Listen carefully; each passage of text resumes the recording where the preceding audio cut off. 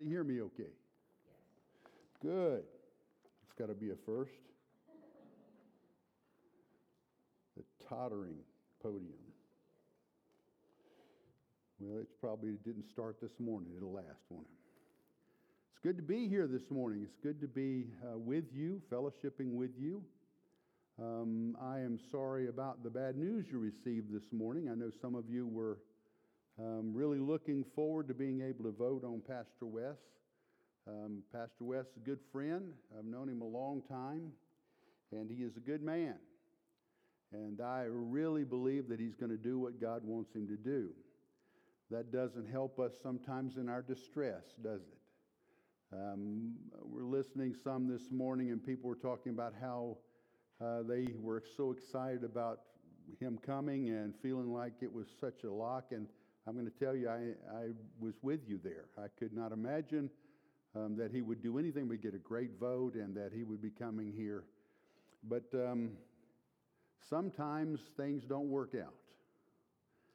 Matter of fact, I was when we were listening, what's the lady that was leading the singing up here praying? Tanya. Tanya was saying that and sometimes it feels like just bad things keep coming.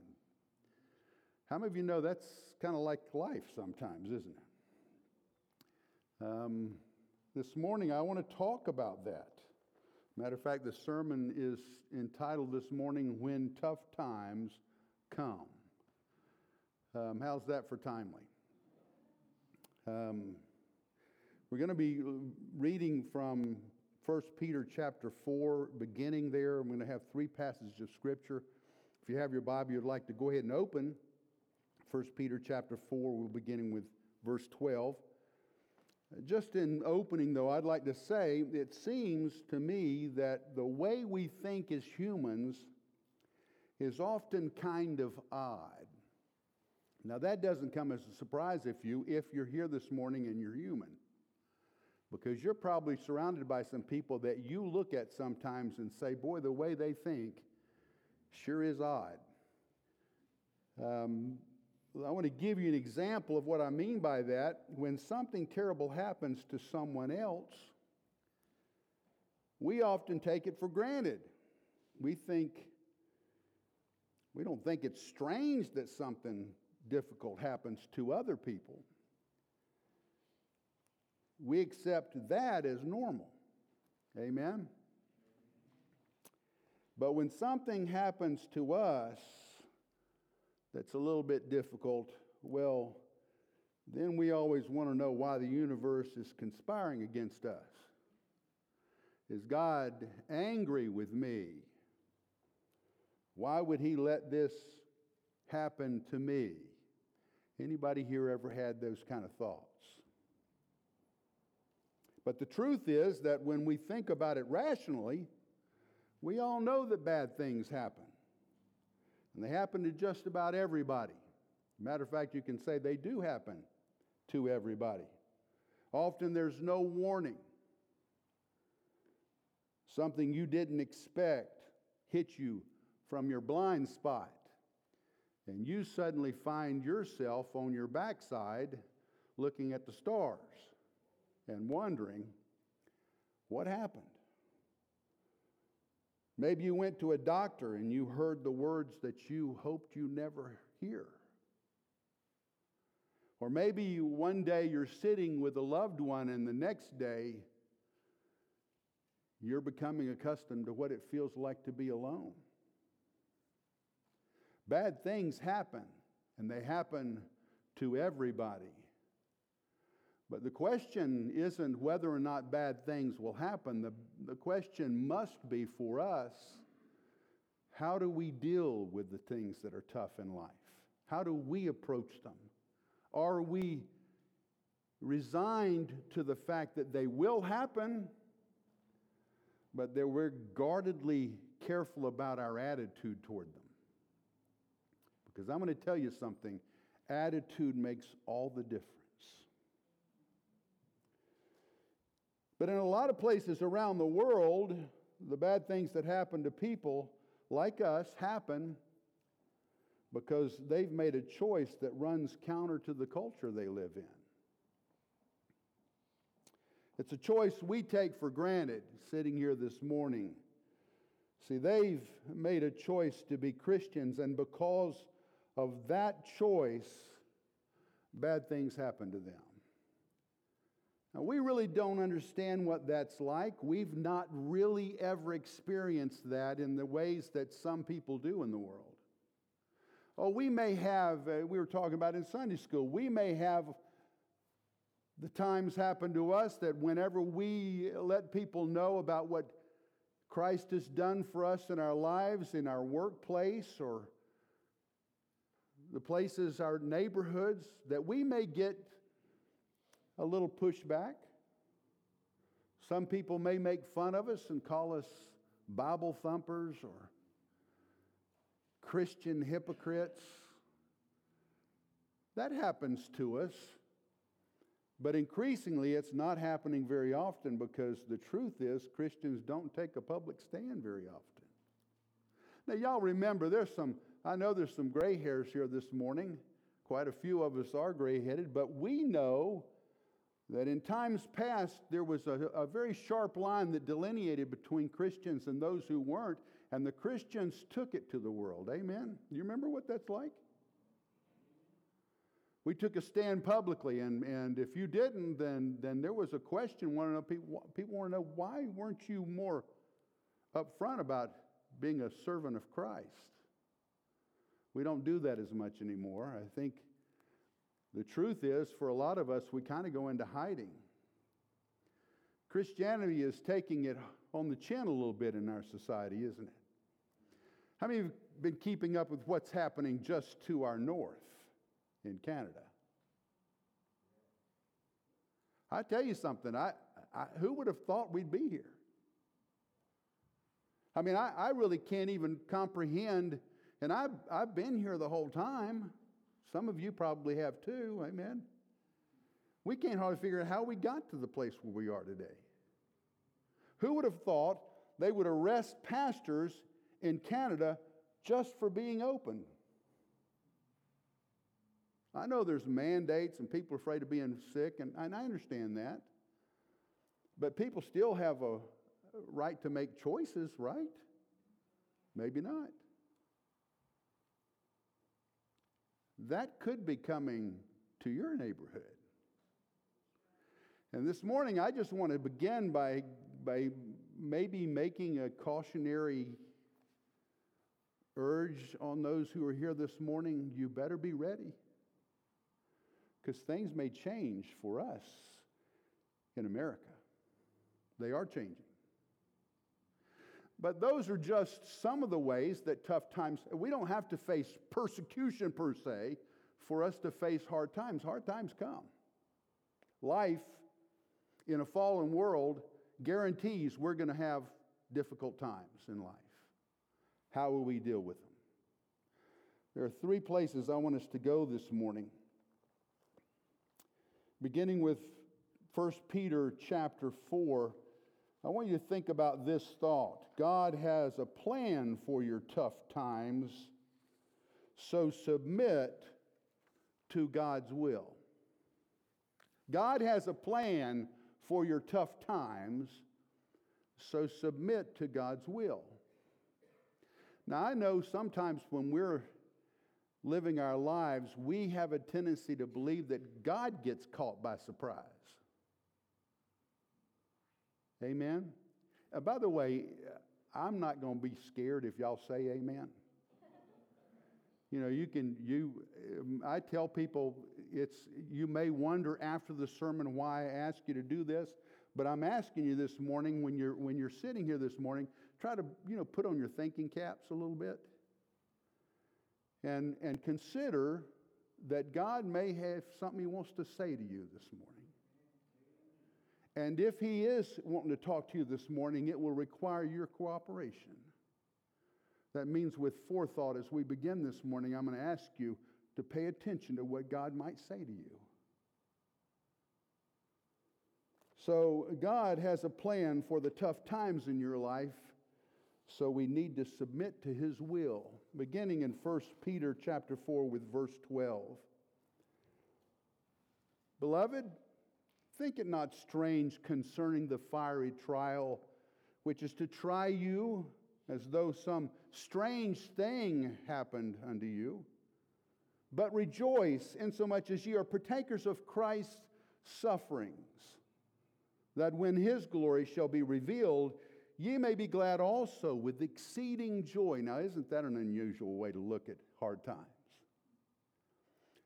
Peter says that when bad things happen to you, I want you to consider that you are joining in with the sufferings of Christ. Now, that's a different perspective for us. If you will, this morning, it's kind of like it's in here at Greenwood Hills with the thing that's happened here. We recognize this is not the best thing that could have happened. We're all kind of mutually suffering with having to deal with rejection a little bit. Is that what it feels like? How many of you know Jesus was rejected? You're not suffering with something that he isn't intimately aware of. And you can take this opportunity to say, Lord, you know about these feelings I'm feeling. I know that it's a pretty minimal kind of way for me to join in with your sufferings, but Lord, I recognize you've called me to submit to this area in my life. To say, this is like it's coming from your hand. You'll use this for some good. So Lord, I'm going to join in with the sufferings of Christ in this area in my life. If you do that, I can promise you one thing, it will give you a different perspective. Because you will know that when you enter into suffering, there's not an end to that just because you've entered into suffering. It's not the end. God has control of the end of your suffering. And there's a reason for you to rejoice. Doesn't feel like it at the time. If ye be, verse 14, if ye be reproached for the name of Christ, happy are ye. For the Spirit of glory and of God resteth upon you. On their part, on those part of the people who reproach you, he is evil spoken of, but on your part, he is glorified. But let none of you suffer as a as a murderer, or as a minister. None of you suffer as a murderer, or as a thief, or as an evildoer, or as a busybody in other men's matters. Yet if any man suffer as a Christian, let him not be ashamed, but let him glorify God on this behalf. For the time is come that judgment must begin at the house of God, and if it first begin at us, what shall the end be of them that obey not the gospel of God? And if the righteous scarcely be saved, where shall the ungodly and the sinner appear? Wherefore, let them that suffer according to the will of God commit the keeping of their souls to him in well-doing as unto a faithful Creator. So God has a plan for your tough times. So submit to his will. In facing hard times, as disciples of Christ, we must accept the example Jesus gave us as a pattern for us to follow. Jesus has made sure that in giving us the word, he gave us a pattern of how to suffer. In Isaiah, we see I think it's chapter 52 of Isaiah, he's described as a lamb led to slaughter, as a sheep led to the shearers. He didn't open his mouth. There's no complaining. Amen? Let me ask you a question. When you complain, you might feel better for a minute or two. Everybody likes to let off a little steam. Amen? How many times do you think when you complain and you feel better, other people are edified? Amen. That last verse there, wherefore let them that suffer according to the will of God commit the keeping of their souls to him in well-doing. Watch what you do. As you suffer, as you deal with tough times, you have an audience. Is the way you respond to hard times in your life causing spiritual growth in those around you? Or is it a damper on their spiritual life? Amen? You have a responsibility. God didn't say, I'm going to put them in there and leave them alone and, well, whatever happens, happens. No, he says, listen, you may be put in the roasting pot for a little bit, but I want you to understand something. I'm there with you. And if you'll let me, I'll use you there to make a difference in other people's lives. They're watching you. Amen. And if you were impressive to other people in the way you lived your life, you wouldn't have enough pews to hold them. That's where you're supposed to say, amen. Come on. Isn't that what's really happening? The church has lost its place. It's witness to a lost world. You think they're not hungry? You think they don't want something better than they have? But where are they looking for it? In drugs, in sex, and all the cheap things that this world has to offer because the church isn't giving them the goods they need. And a lot of that is just plain old our witness is lacking. The sad thing about living in a place like America is that we have it so good, nobody ever has to see our light in the darkness. We can just live on and nobody notices. Why does the church grow when it's persecuted?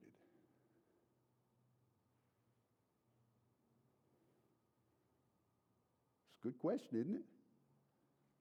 It's a good question.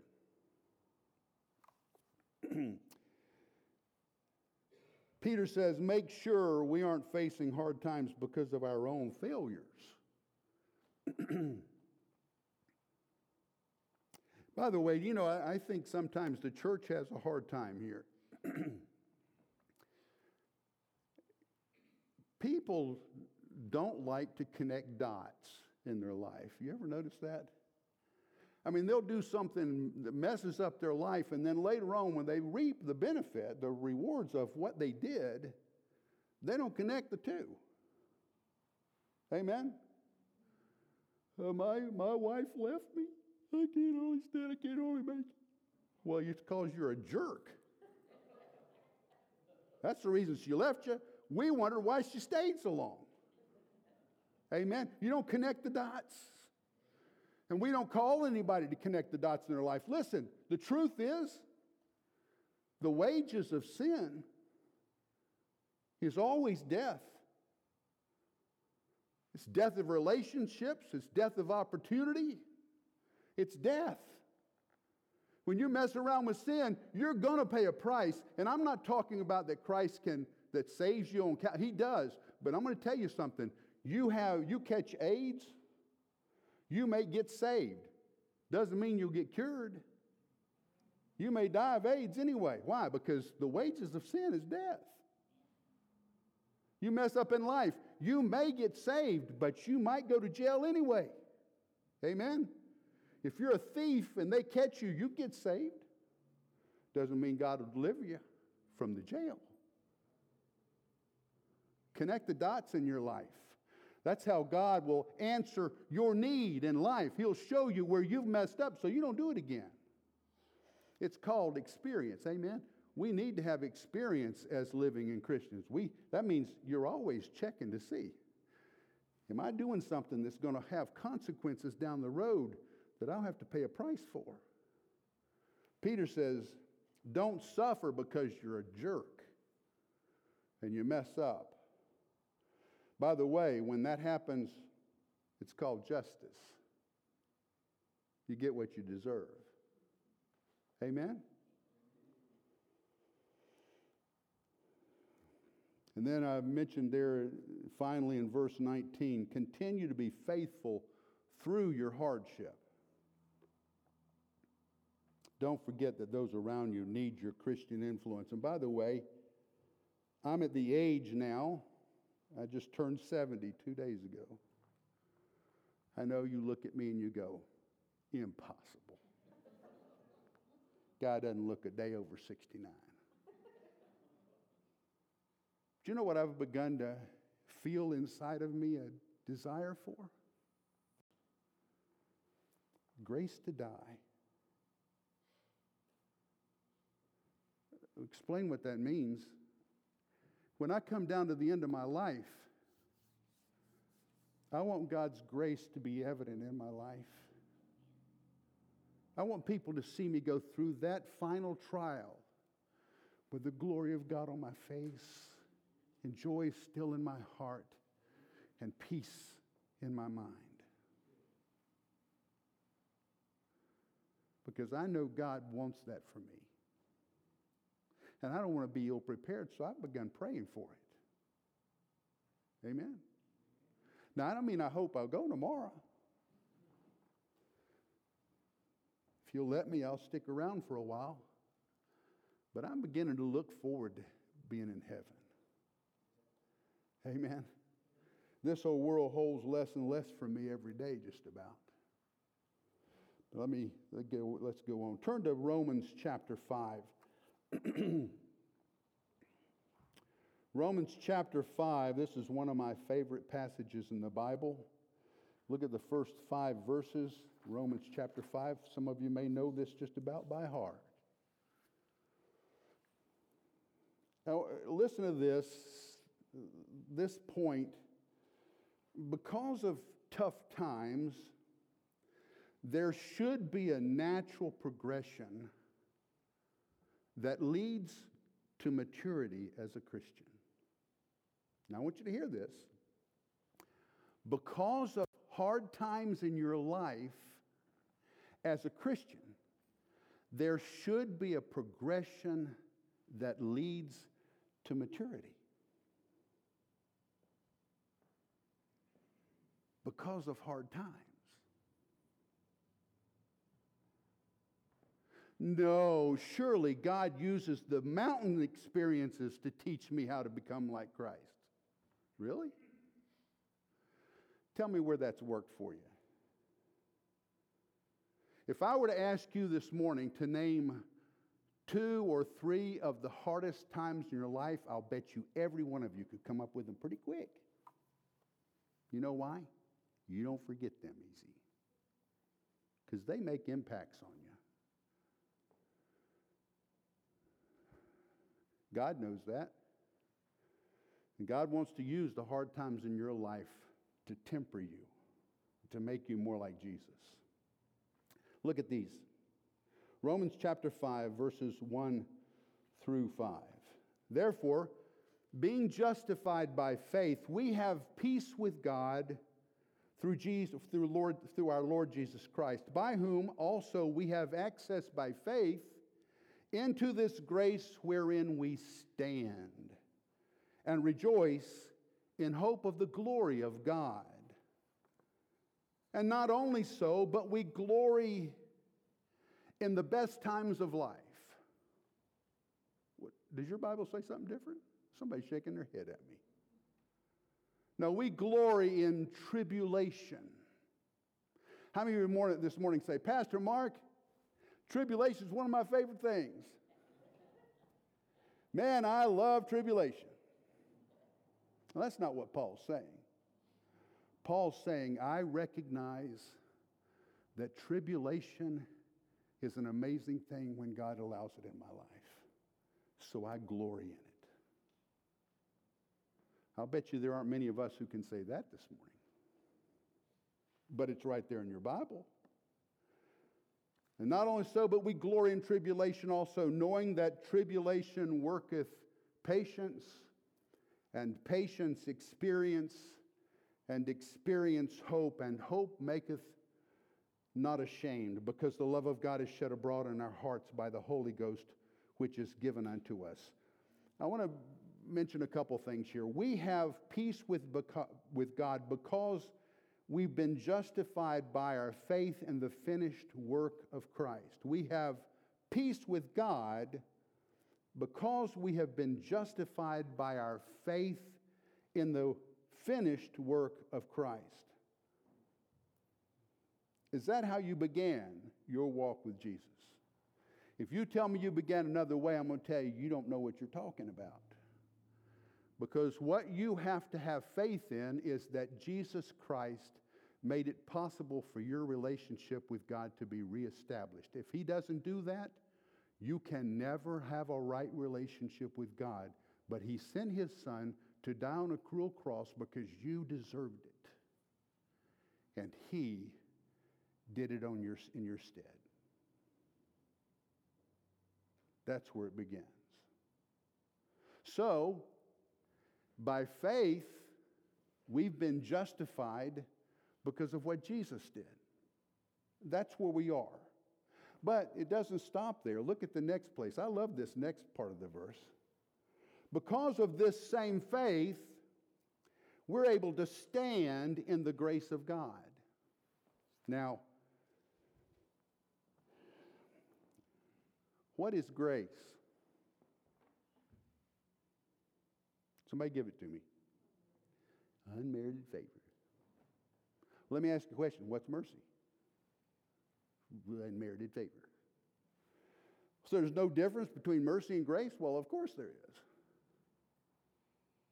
I told you have to think this morning. Amen?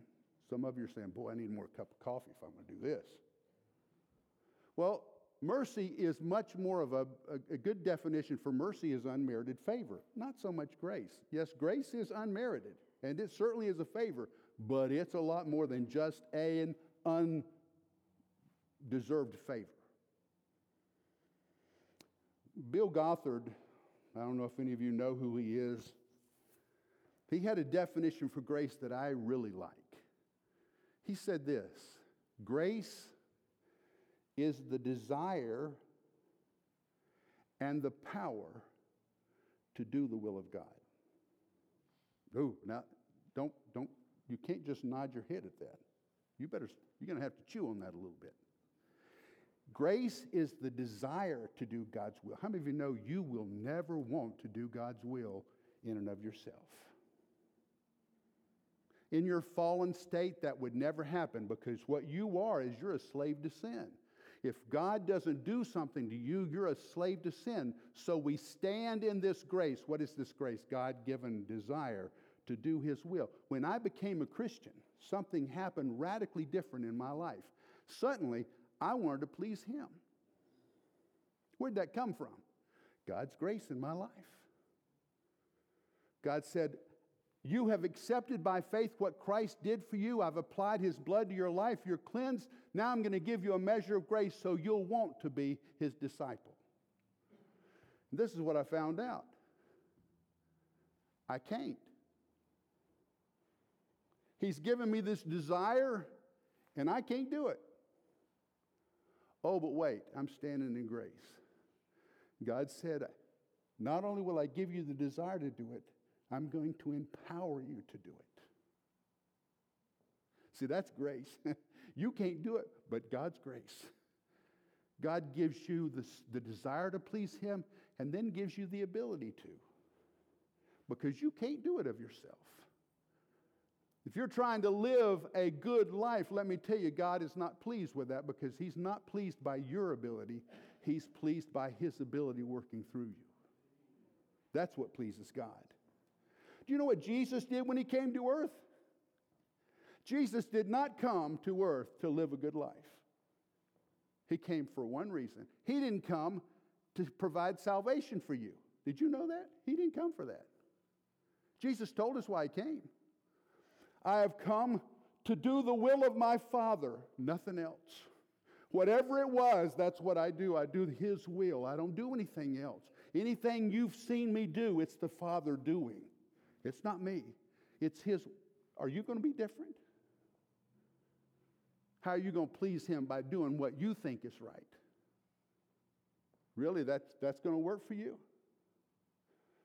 Let me tell you, until you know Him and what makes Him, what pleases Him, until His Spirit inhabits you, you will never be able to please Him. Most of us have spent our life trying.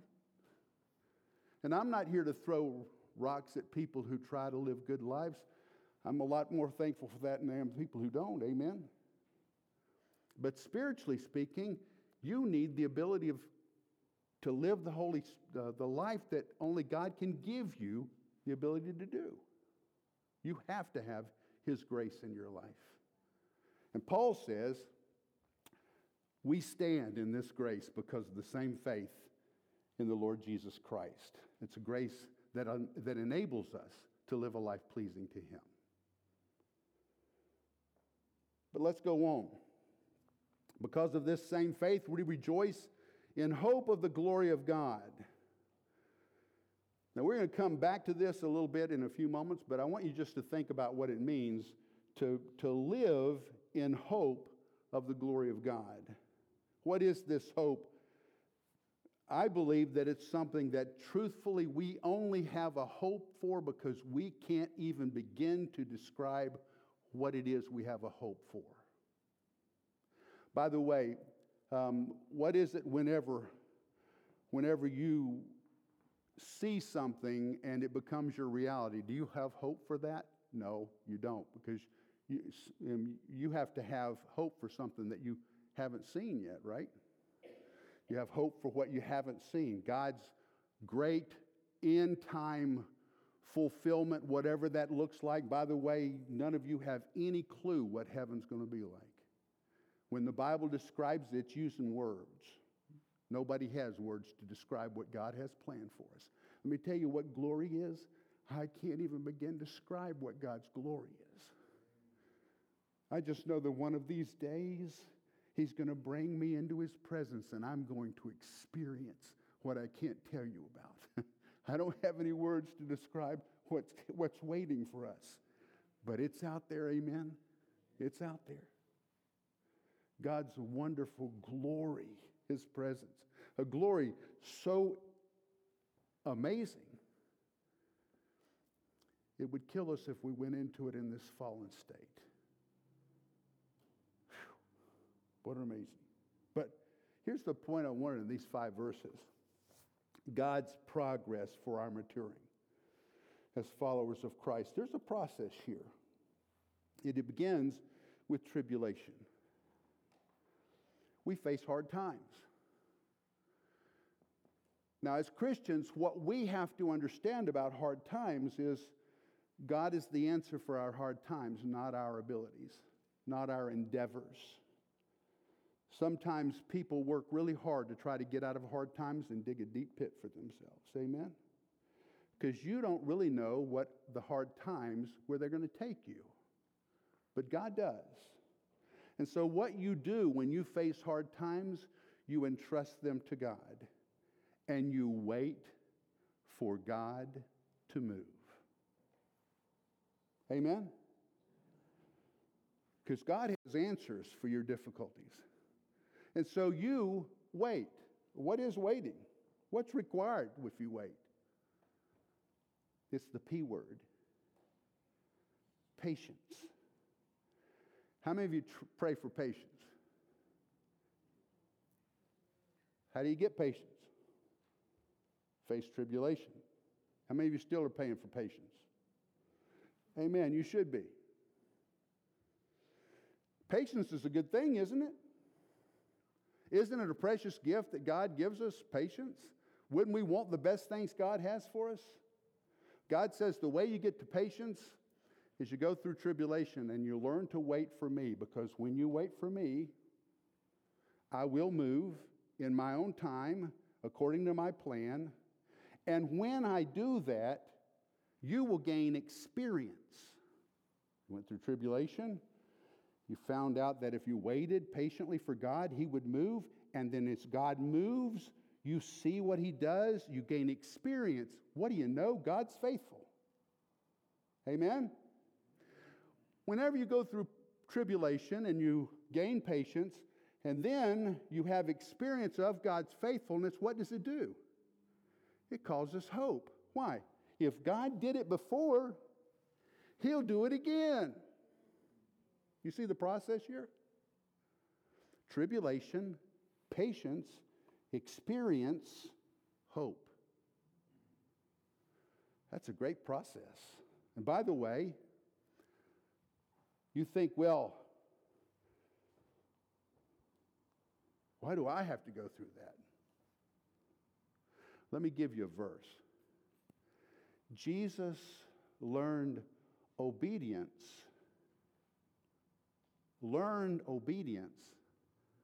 from the things he suffered. He did. What does that mean?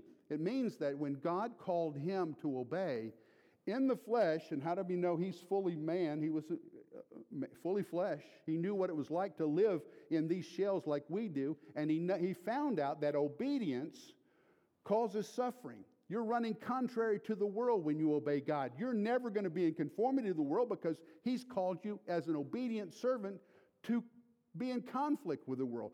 Jesus said, if they hated me, if the world hated me, they'll hate you. Jesus suffered. Why? Because he was obedient. So will you. But God's there. Aren't you glad he's there? Oh man, I got another whole thing to do. See what happens when you have a fill-in pastor? You can't vote me out. It's great. I just keep talking.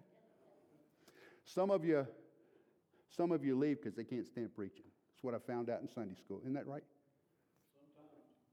Sometimes. Well, I want to take you to one other place real quick. This is Philippians chapter 3. A few verses here. Philippians chapter 3, beginning with verse 7. Another real famous passage here.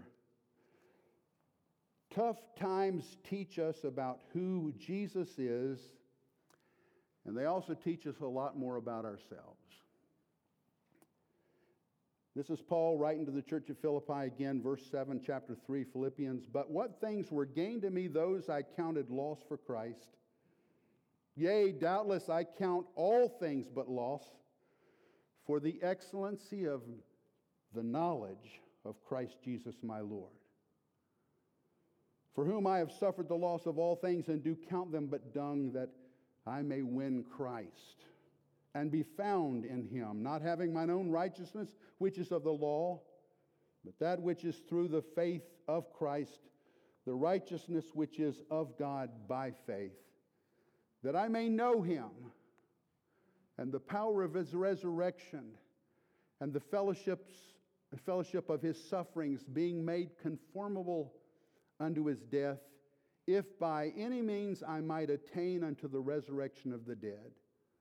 Not as though I had already attained, either were already perfect, but I follow after, if that I may apprehend that for which also I am apprehended of Christ Jesus.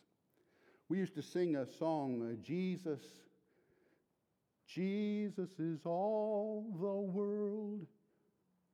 Wait, no, he isn't. I forgot there's a couple other things I want to hold on to here.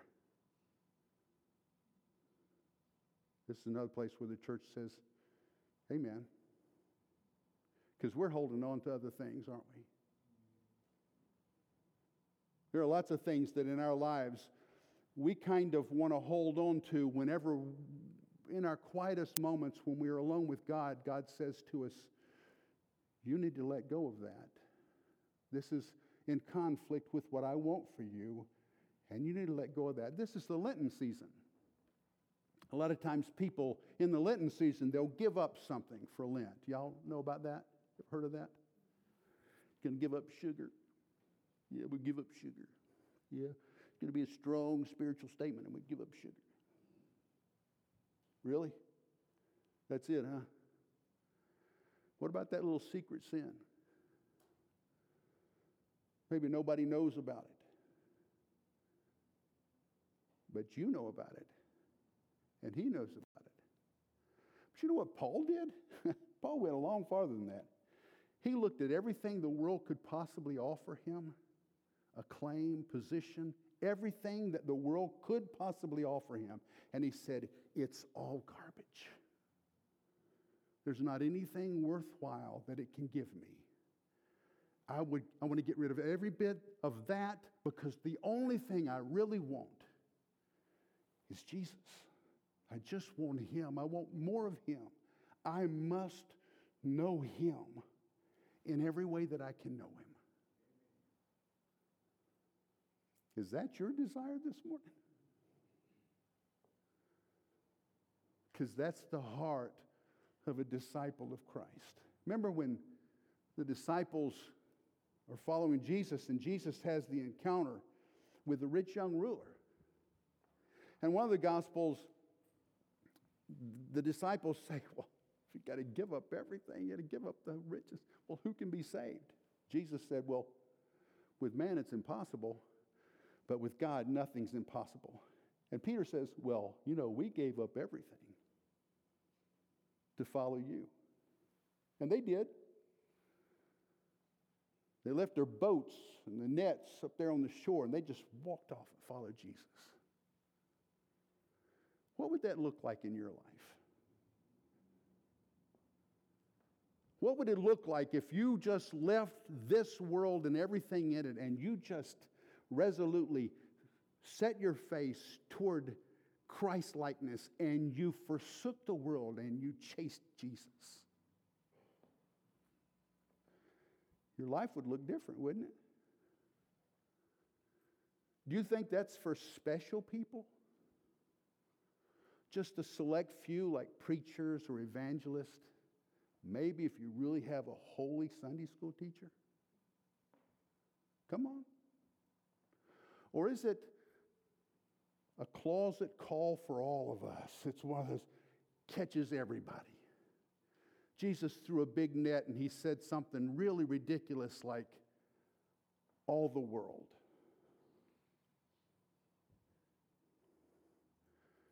It is not God's will that any should perish, but that all should come to the knowledge of the Lord Jesus Christ. That includes almost everybody here.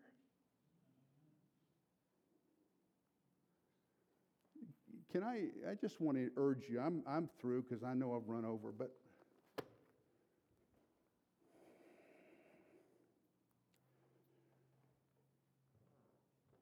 one of the problems with the church today is that they only know Jesus as the Savior. And he is. He's the Savior. He died for me. He paid a substitutionary death on the cross so that I could be free of my guilt. But that's only part of Jesus. Paul said, I want to know him in the power of his resurrection.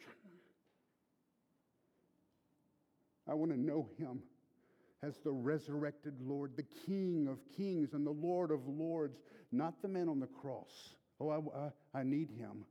But that was a beginning, because Jesus is alive. He's alive.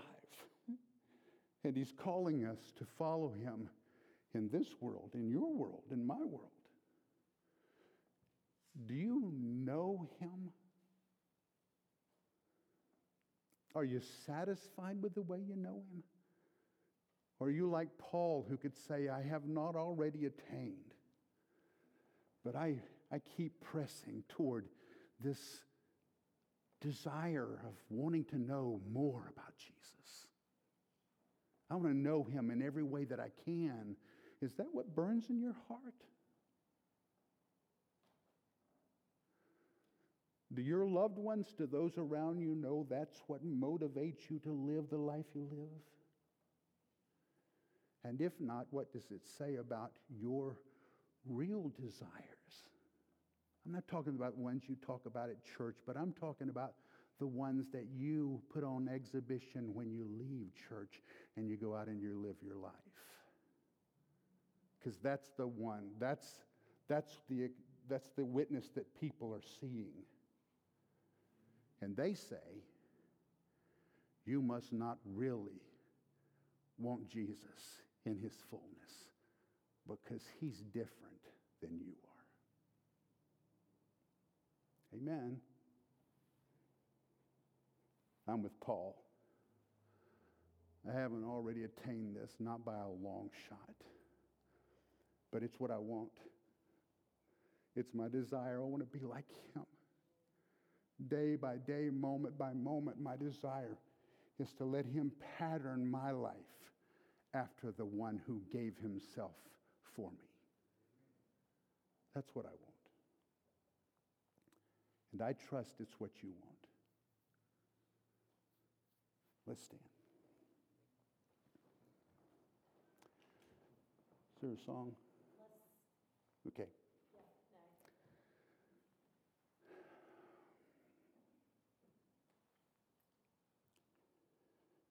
I'm going to open the altar. I don't do this often, but I feel like the Spirit is just saying, let people know they can come.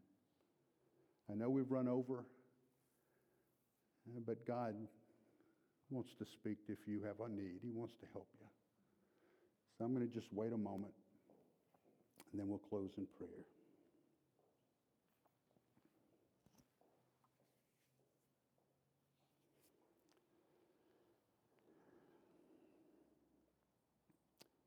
Father, we thank you that you're faithful.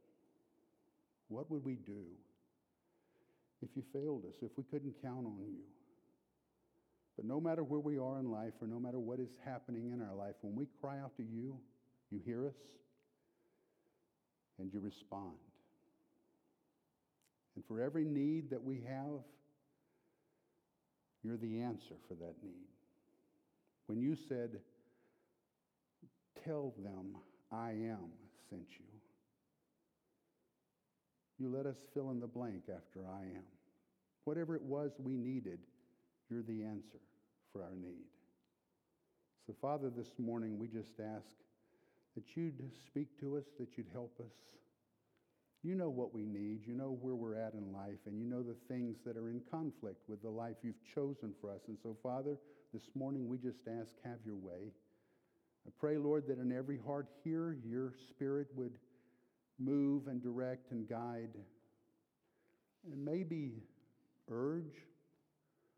But whatever your leading is, Father, we just pray that you'd have your way, that your will would be expressed in the life you've given us to live. I thank you for this church, and I pray that you'd bless it, that you would help it to be the church you've called it to be in this place in High Point, North Carolina. We thank you, Father, that you are faithful again. You will meet our needs. In Jesus' name we ask it. Amen. God bless you. Have a wonderful week. Go in the strength and the power of God's Spirit. Amen.